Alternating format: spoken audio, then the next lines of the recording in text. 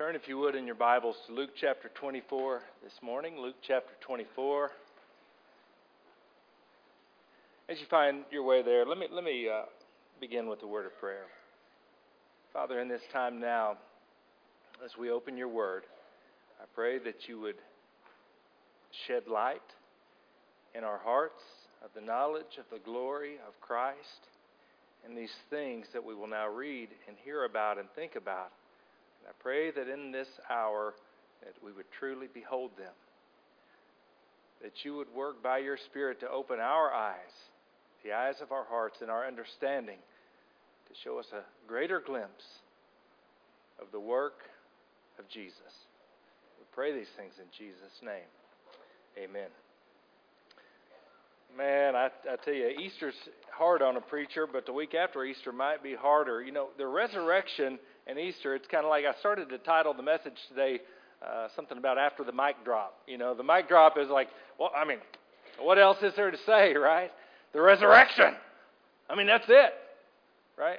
We had between 175, 200 people here last week, so it must have been a mic drop for some, right? Because we're not there today, but I'm glad that you're here because there's more to say even after the resurrection. And today, I'm going to try to wrap up our series that we've been walking through, the final days of Jesus on earth, thinking about today what happened after the resurrection, what happened after Easter. Specifically, there is a period now, you know, I can spend a whole sermon on just a little prayer in the garden, right?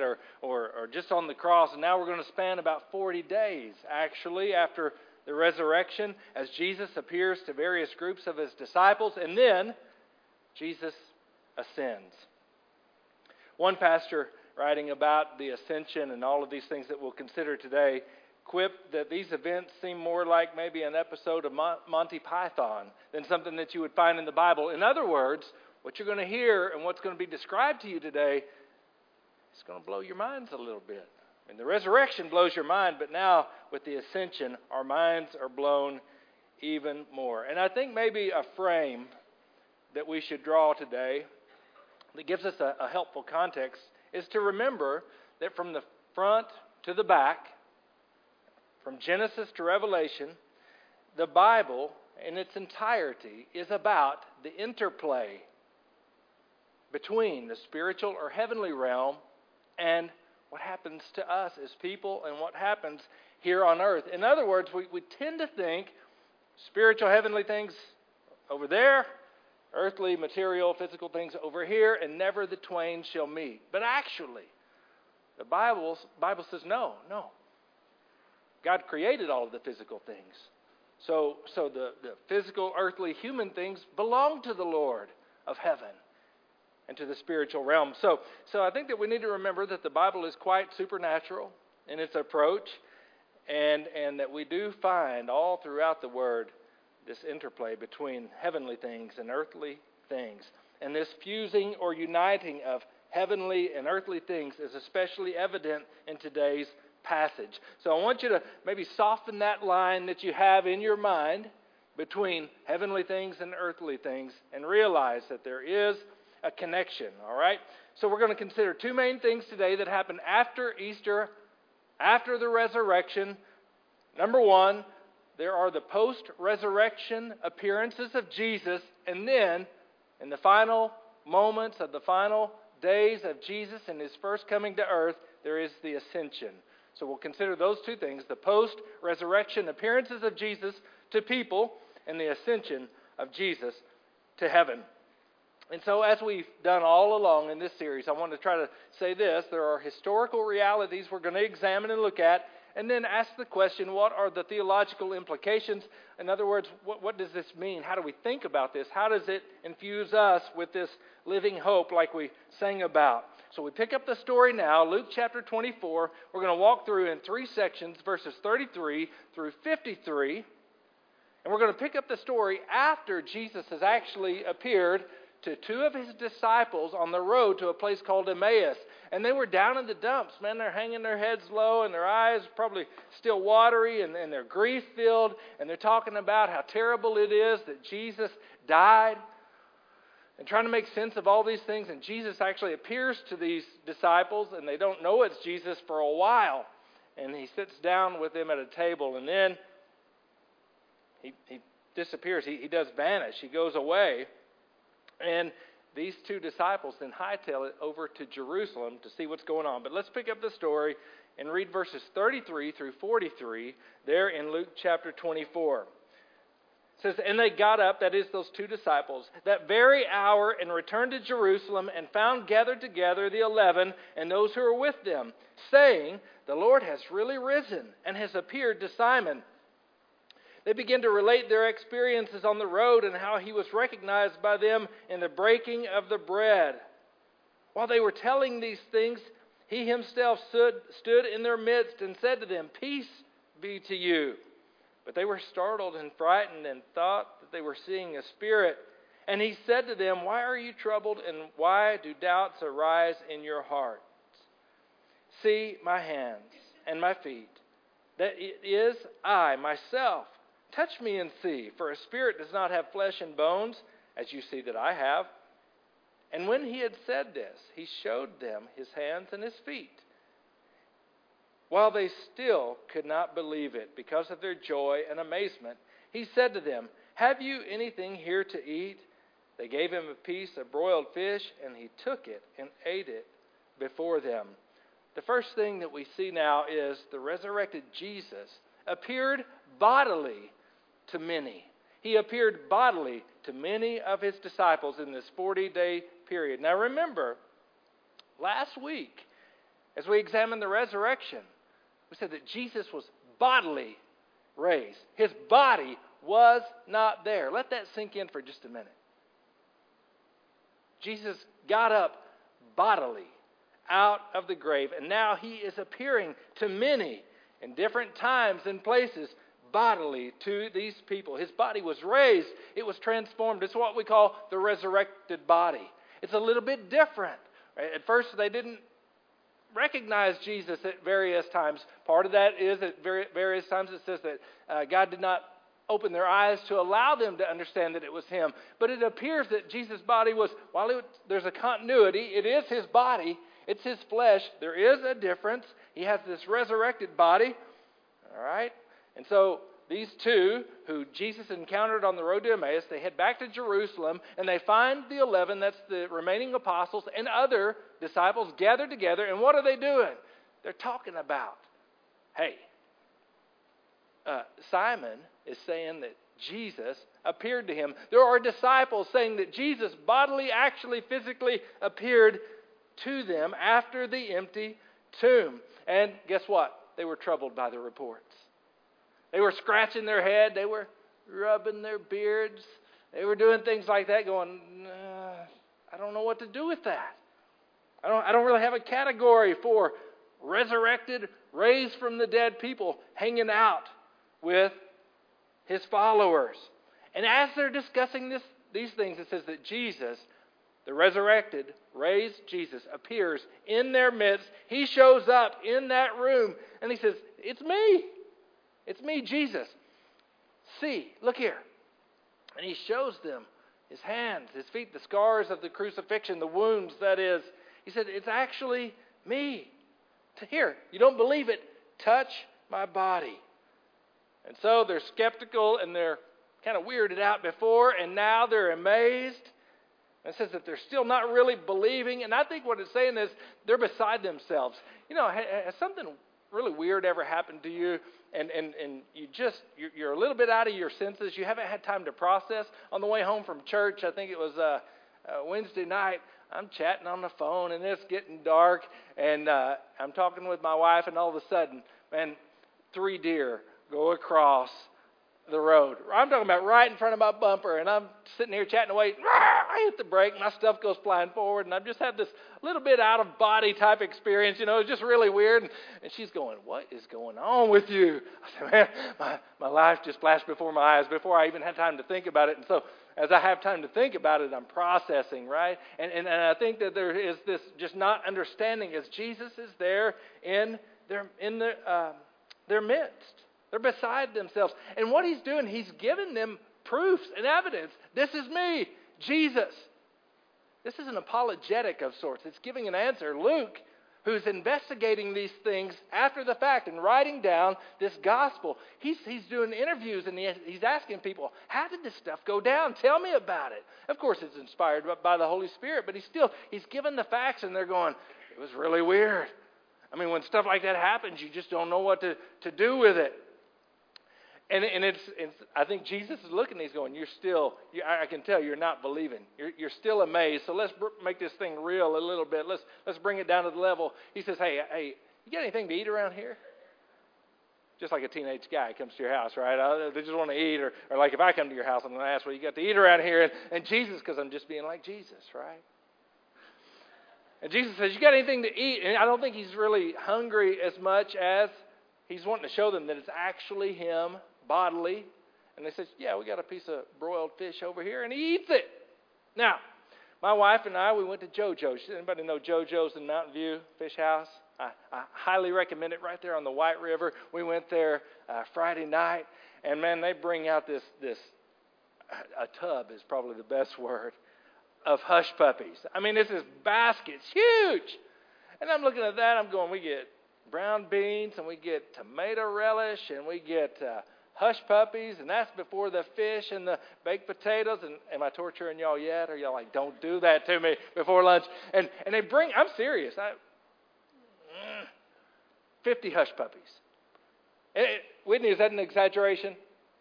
Of course, preacherly exaggeration, but it's a bunch, right? And I'm looking at that, I'm going, who is going to eat that? I can't eat all that. I mean, you know.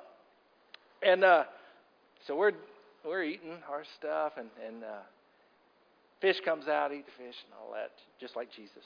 And before I left, I looked down, somebody done ate them hush puppies. That's how we talk where I was raised. Right? Whitney, did you eat those hush puppies? I ate a few. A spirit ate some JoJo's hush puppies. Y'all not with me today, are you? I'm searching my theology. I'm like, does spirit eat hush puppies? I don't think spirits, non-material beings, I don't think they eat hush puppies. But I'm going to say a spirit ate at least 30 of those hush puppies, because I know I didn't eat that many, right? Spirits don't eat hush puppies. I don't think spirits eat fish. Apparently what Jesus is trying to get across, and actually as you read through the post-resurrection appearances, this is a big deal. It's my body. Touch it, see it. I'm fixing to eat some fish in front of you so you know this is real. You're not seeing ghosts. That's what he's getting across. This is my body. This is real life. I've been raised from the dead. And so, in those post-resurrection appearances, Jesus makes a big deal to help them to see that this is about bodily being raised from the dead. That is what has been accomplished in Jesus. Hey, folks, that's what's going to be accomplished in us who trust in Jesus. A resurrection that is real. It's bodily. It's not just some pie in the sky by and by. I don't really know what it is. It's not this ethereal whatever. It's bodily resurrection. It's real life that we're talking about with Jesus and with those who follow Jesus. All right? So now I want you to see, we're going to look at verses 44 through 49. The resurrection of Jesus had great significance. It's all in the Bible, Old Testament, New Testament. It's central to the story of salvation. Let's read verses 44 through 9. Now he said to them, these are my words which I spoke to you while I was with you, that all things which are written about me in the law of Moses and the prophets and the Psalms must be fulfilled. Then he opened their minds to understand the Scriptures. And he said to them, thus it is written that the Christ would suffer and rise again from the dead the third day, and that repentance and forgiveness of sins would be proclaimed in his name to all nations, beginning from Jerusalem. And you are witnesses of these things. And behold, I'm sending you forth the promise of my Father upon you, but you're to come in the city until you're clothed with power from on high. Central to salvation is this dying and this resurrection of Jesus. And Jesus says, look, while I was with you, when I was teaching you before the cross, I told you that everything that's in the Old Testament, it had to be fulfilled. The Old Testament says the Messiah would suffer, would die. We read a passage about that not long ago, Isaiah 53. He would suffer and he would die. He would bear the transgressions and the sins and take the wounds and the beatings that were due to man. And he would be raised. And Jesus said, this is the story of salvation. This is what it's all about. I told you when I was with you that all of these things had to happen. So listen, friends, listen, disciples.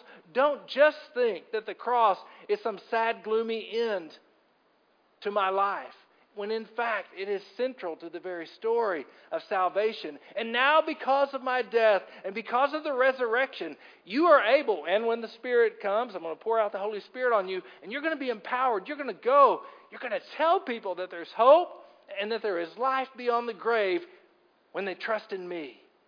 You're going to go and preach that. What can you proclaim? It says proclaim repentance. That is turning away from the old way of death and sin, and proclaim forgiveness in my name. Listen, forgiveness with God, from God, is about eternal life. It's about coming out from death to the old way. And life is the new way. And he says, you're going to proclaim this. And so Jesus begins to open their minds to all of the Scriptures and what salvation is really all about.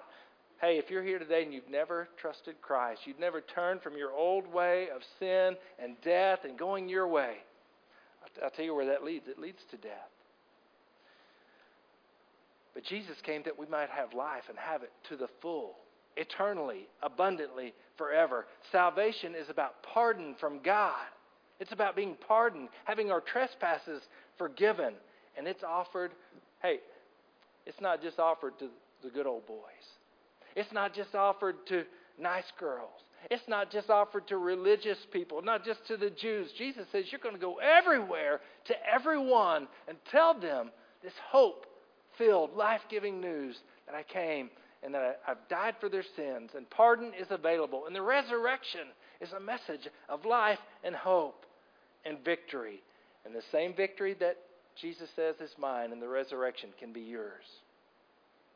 This is what I want to give to you. So he tells his disciples, go and proclaim that, this message of salvation in my name. All right? And now the ascension. The resurrected body of Jesus. He came out of that tomb on Easter. Over the period of 40 days, appeared to various groups of disciples. I think it's in the book of Acts, which was also written by Luke, maybe Acts 1:3. In there somewhere it says over 500 people Jesus appeared to over this period of 40 days. That's pretty good proof, by the way. You might eat too many hush puppies at JoJo's and have nightmares and conjure up weird thoughts, but 500 people don't do that. And Luke says there's historical veracity and proofs behind what we're claiming, that Jesus got up, that he was raised bodily and appeared to people bodily, and he preached the message of salvation and gave us the message of salvation to preach. But then, in the final moments of the final day of Jesus' first coming, something happens that we call the ascension. Let's read verses 50 through 53. And he led them out as far as Bethany, and he lifted up his hands, and he blessed them. And while he was blessing them, he parted from them and was carried up into heaven. And they, after worshiping him, returned to Jerusalem with great joy and were continually in the temple praising God. The final post-resurrection appearance of Jesus was actually a disappearance of sorts. It says, and this is what we call the ascension. Now remember, Jesus' body that came out of the tomb, that appeared to people, that they touched, that they saw, that they heard, that they ate fish with. They watched him eat. This tangible body says actually goes up. It raises up as he's blessing them. And he was carried into heaven. Now I told you this is a little bit weird, right? Does this seem weird to anybody? I know you say, what are you, some kind of heretic calling the ascension weird? But it's different. But Luke tells it here. He tells it in the book of Acts. It's in 1 Timothy that he was ascended to glory and so on. Jesus ascended into heaven. I want to give you, in the few minutes I've got left, so if you got a pen or got your little phone or whatever, if you want to write this down, just so, because I'm going to rip through it pretty quick, I want to give you 5 things that speak to the significance of this ascension of Jesus. What was tied to this idea of this reality, this event where Jesus was actually raised and he goes into heaven. And they all start with E, and so you can just write these 5 things down. The ascension marks the end. The end or completion of the earthly work of Jesus. The earthly work. It's the end of his earthly work. Now, Jesus didn't just ascend to heaven just to go on eternal vacation. There are things that he's doing in heaven. But it's the end or completion of his earthly work from the cross, as Jesus says, it's finished. It's finished. In John 17:4, Jesus says to the Father, I have finished, I have accomplished the work that you sent me here to do, to glorify your name, to provide salvation. It's completed. The work of Jesus was completed. And so, the ascension marks that. The ascension marks that.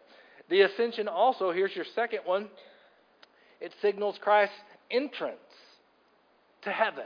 The entrance to heaven. That's what's going on here is the Son of Man, now keep this in mind, he's still embodied. Still has that body. It says that he's carried into heaven. Now, this is interesting. Because as you think about that, you're thinking, well, where did he go? Well, he went to heaven. Where is heaven? And if you read about the ascension, people, I'll just tell you, Christians are basically in one of 3 camps. Camp number 1, I have no clue. Let's talk about something else. That's camp number 1. We don't know, he just went to heaven. Camp number 2 is, well, because he was bodily raised and actually ascended in this spatial way, some people believe that heaven is a realm that exists in the spatial universe somewhere, and he just, I don't know how fast he would have to move to get there, but they go, because he was bodily raised, heaven is a more tangible place than we've ever thought about. I don't know that I'm there, but what I would say is, again, I think it's a pretty soft boundary. There are third camp people that say, no, he went away, and there was significance in that he's actually visibly coming back, but heaven is actually a different realm. But regardless, we don't really know. Here's how you know the way to heaven. It's with Jesus.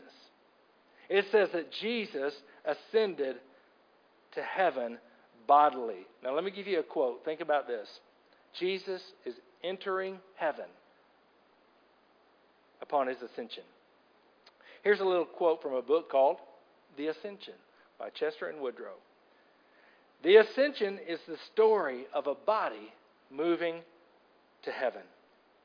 It is not escape from the bodily realm, but the entry of humanity in all of our physicalness into heaven, the sphere of God.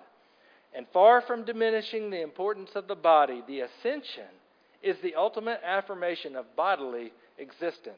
The Son of God himself has a body, not as just a historical convenience, but as a permanent presence in heaven. In his resurrected body, Jesus still, I think what the Bible would teach us, he still is in his resurrected body. He didn't drop his body off at Mars going, bloop, don't need you anymore. He's still embodied in his resurrected body. In his resurrected body. His resurrected body had been fitted for heaven. And so will ours be. And so that's one of the mysteries. If you want to read some more on that, look, and you can read that book called The Ascension, or you could read in 1 Corinthians chapter 15 about what the resurrection is like for us who follow Christ. It's different, but it is still a body. And I think that this just speaks against maybe a sense of heaven and eternity and being with God that somehow feels like it's going to be less than what we are now. Are you following this? Some people view heaven as a stripped back, kind of minimalist existence where it's going to be kind of boring. I don't know what I'm going to do. Hey, folks, it's not less than we have here. It's more than. But it's bodily. in a resurrected body. That's what the Bible teaches. But again, I would say that cuts against some of the teaching about heaven that you would hear in various churches today. But I think that's what Scripture is teaching. That's what we see as we see Jesus is entering into heaven with his resurrected body. So it's the end. It marks the end of Jesus' work here on earth in his first coming, that is. Secondly, it marks his entrance into heaven. Thirdly, the ascension is about the exaltation to the highest place, the exaltation. Jesus is being lifted up, yes, spatially. He's going up, but also in the sight of God. And positionally, he is being exalted to the highest place. He's being shown that he has victory and all glory. That's what the Bible teaches. Again, Philippians chapter 2, Jesus humbled himself. He took on the form of a servant, became a man. He died on the cross, and he was raised, and he's ascended to the highest place. He is given a name that is above every name, the name of Jesus. And at the name of Jesus, it says, every knee will bow and every tongue confess that Jesus is Lord. He is being exalted to the highest place. What is going on in heaven today? Because Jesus is there. Who else is there? Well, legions and legions of angels are there, and all sorts of heavenly creatures. There are those who are the dead in Christ, I believe, are there. You know what's going on? They're reverencing and worshiping and exalting and following Jesus. He has been given an exalted place.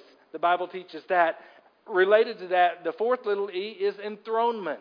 Enthronement. The Bible teaches the ascension has to do with the enthronement of Jesus.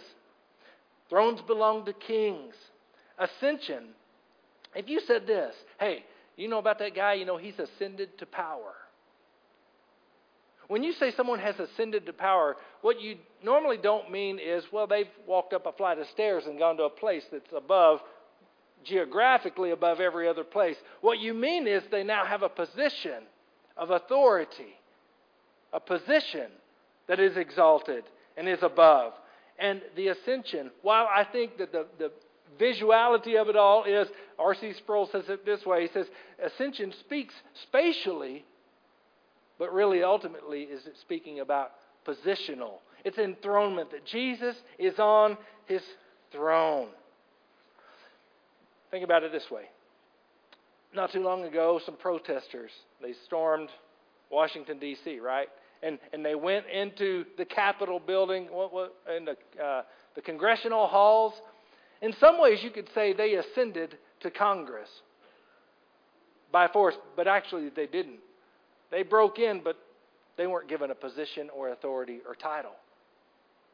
Sure, they went up to that high place, but they didn't have the position. When Jesus ascended, he literally went up into the high place that we call heaven, the sphere of God, and most importantly, he was given his throne. He was enthroned. Did you know that the most quoted psalm in all of the New Testament, so this is the New Testament writers, this is Jesus, this is the apostles, the most quoted psalm in the New Testament is Psalm 110, which is a prophetic picture of the enthronement of the Messiah after his death and his resurrection. Here's a glimpse of it. You'll recognize this. The Lord said to my Lord, sit at my right hand until I make your enemies a footstool for your feet. The Lord will extend your mighty scepter from Zion, saying, rule in the midst of your enemies. Your troops will be willing on your day of battle. So Jesus, at the right hand of the Father, speaking about being at the very throne of God. And God is making his enemies his footstool. Let me give you one last quote here as we think about this enthronement of Jesus. And we're thinking about what Jesus is doing right now, having ascended. Again, same book, The Ascension by Chester and Woodrow. Listen to what they write. This is where we get a little bit of application. It spoke to me. When you went to bed last night, Jesus was at work subduing his enemies. While you slept, he was continuing to rule over the world. He was still at it when you woke up this morning. That is the outrageous claim of the ascension. It's outrageous because his rule is not recognized in his world. Open a newspaper and it's not full of how Jesus is reigning. probably quite the opposite is true. You open the news today and they'll be bashing Jesus or Christians or the gospel message. But back to the book. Yet the story of this ascension is the story of the enthronement of Jesus as King of the world. And I think that the reason that this spoke to me is because as I look around the world today, and I read the grim prognostications in the pollsters talking about how the church membership is on a precipitous decline, and we look at the condition of our world and the things that seem to be proliferating that go contrary to a biblical view of morality and so on and so forth. When I look around, it's a little bit disheartening, isn't it? If you're a Christian and you hold these certain set of values and you believe that God intended things in a certain way, you look around and at times, I'll tell you what it looks like. It looks like the enemies are winning, doesn't it? They're not. I'm going to tell you a secret, biblical secret. Jesus is reigning right now. He was reigning last night. He's reigning this morning. He's reigning right now. He'll reign tomorrow. He's victorious, and He's on His throne. And I think that that's a great comfort for the Christian, to say no matter what befalls us, you can be sure of this, that God and His Christ know exactly what's going on. And they're ruling and reigning and victorious. The last E that I'll give you related to the ascension is expectation. There's a real expectancy tied with the ascension. So, not recorded here in Luke, but it's in Acts. So they see Jesus go up. And what would you do if you saw that? You stand there with your mouth gaping open. And some angels appear and say, why are you standing there with your mouth gaped open, looking up into the sky? He is coming back, but just not right now. In the same way that you've seen Him go, He's coming again.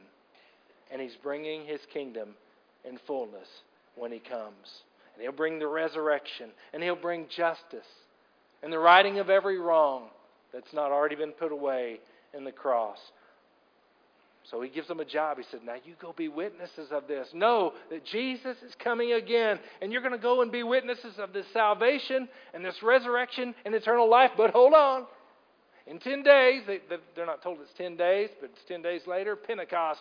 He said the promised Holy Spirit that Jesus said when He takes His throne, He's going to pour out the Spirit of God on you and empower you. He's going to give gifts to His church, gifts to His people to empower you to do what He's called you to do. And so they went around, they were praising God, they were worshiping, and they were waiting. And the Spirit was poured out at Pentecost. And they were empowered to do exactly what Jesus said, to be witnesses right there in Jerusalem and in Judea and Samaria and to the uttermost parts of the earth. And we know that that's true because, hey, guess what? America is not the center of the universe. Valley Springs, I know it seems like we're the center of the world and the country. We're not. We're close. We're actually, biblically speaking, we're uttermost. We're uttermost. And the witness of Jesus has gone out to the uttermost, and you are witnesses of that. You are a living testimony of the fact that exactly what Jesus said would happen after He disappeared. And it was explained that He went to heaven. Exactly what He said would happen has happened. And here we are. And we're given that same job. But let me say to you today, friends, if you're in Christ, you are secure and you're seated with Him. I'm going to close with a little excerpt from Ephesians 1 and 2.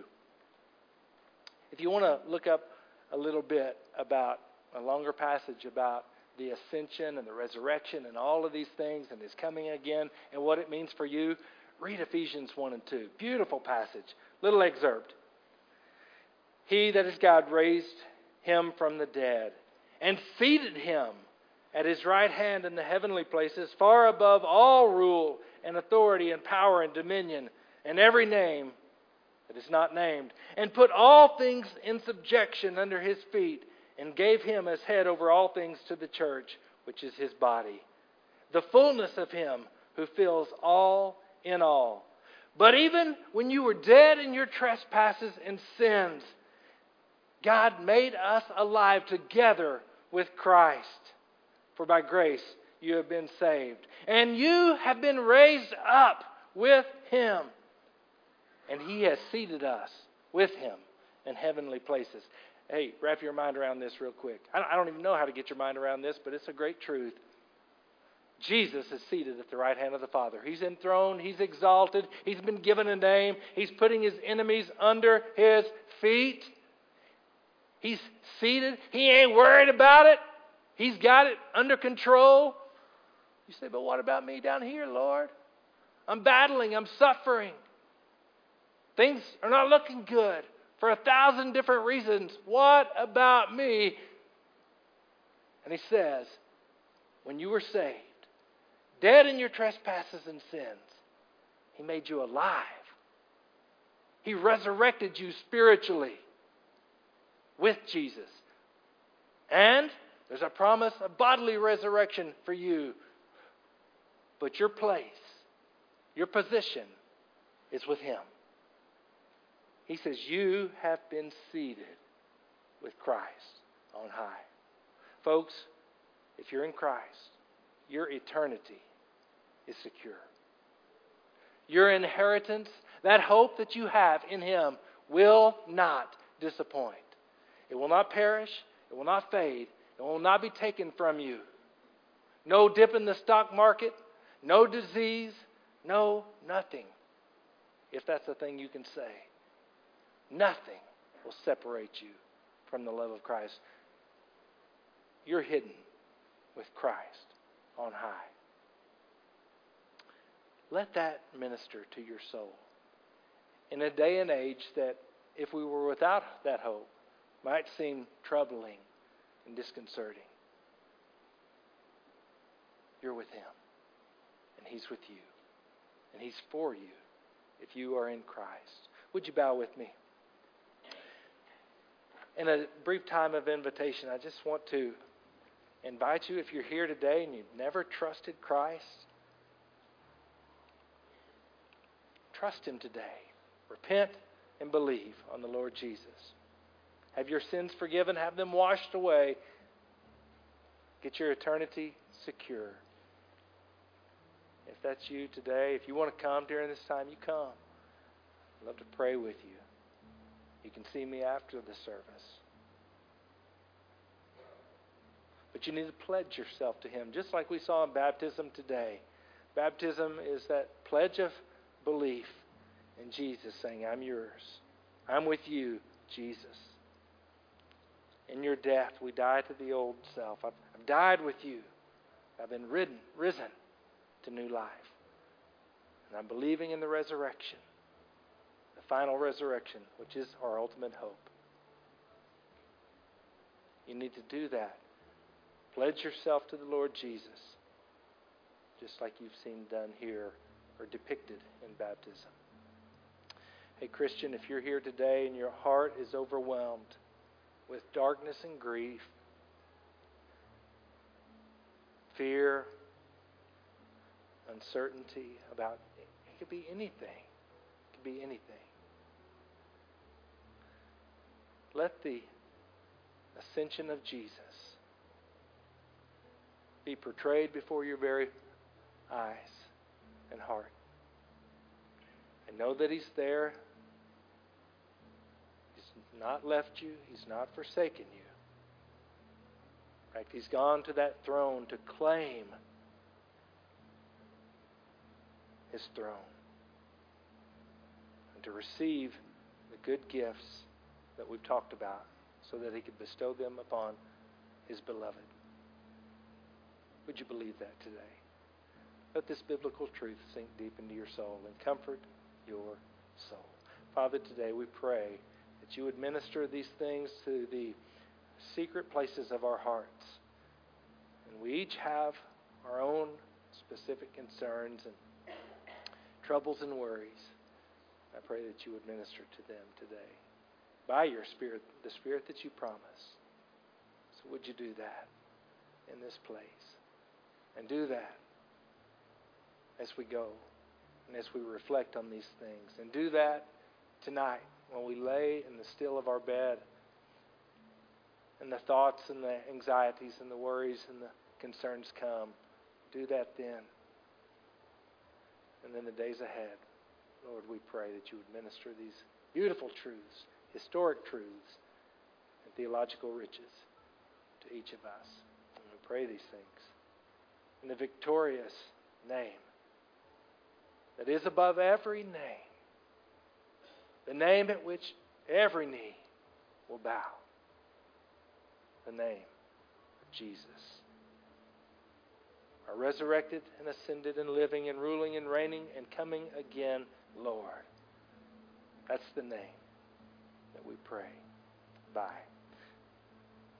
Amen. Hey, one last thing before we're dismissed. John, we don't have anything else, do we? You covered it all, right? Here's one thing. Matt and Brandy Urosity, they couldn't be here today. They're going to ask if they could give an update about their project. They're adopting a sibling group of 5 kids, and the church has been so generous. You have been so generous, ladies, in preparing meals, and guys with working, and everybody with giving. And I think we've collected in that love offering nearly $3,000. And a lot of work has been done, and a lot of folks have been going out there and helping out. They're making a final push, a final press, and I think, if I heard this right, they're hoping to get those kids by the end of this month. And the legal adoption won't take place, I think, until August, but the kids will come to live in the home at the end of this month. Having said that, we're making a final press, and there's a big bucket list, big punch list of things to do. And Matt, we were out there, some of us were out last week, and he is taking his vacation days this week and going to be working out there.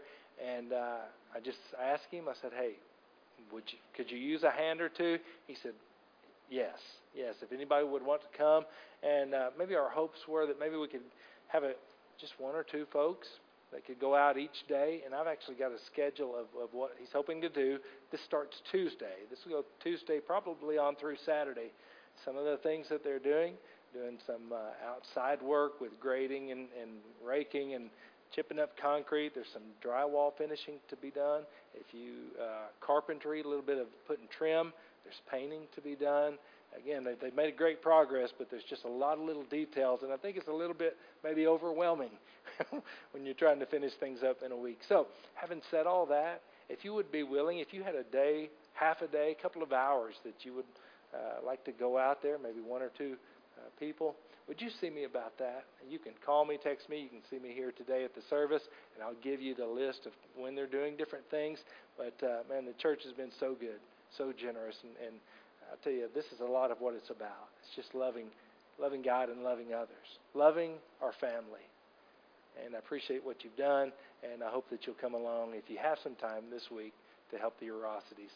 And it's going to be a great thing. If you don't help this week, when those 5 kids come, you have to babysit. So, just kidding, kid, just kidding. All right. Let me close this in prayer and we'll be dismissed. Father, we thank you for your love. I thank you for this church and their generous spirit, the kindness and the camaraderie, and I pray that you would continue to grow our church. Lord, I thank you for Cody and Mary and their family, bringing them into our family. And what a blessing they are already to us, and I pray that we would be a blessing to them. And I want to pray for Matt and Brandy and for all of their family and for this big addition into their family, Lord, that you would just make a way, make a clear path, provide for their needs as they continue to take steps to bring those kids into their family, and help us to love them, to encourage them, to come alongside them through this process. And Father, we thank you that you love us, that you offer us life and forgiveness and hope and a future. And we pray these things in the name of Jesus. Amen. You're dismissed.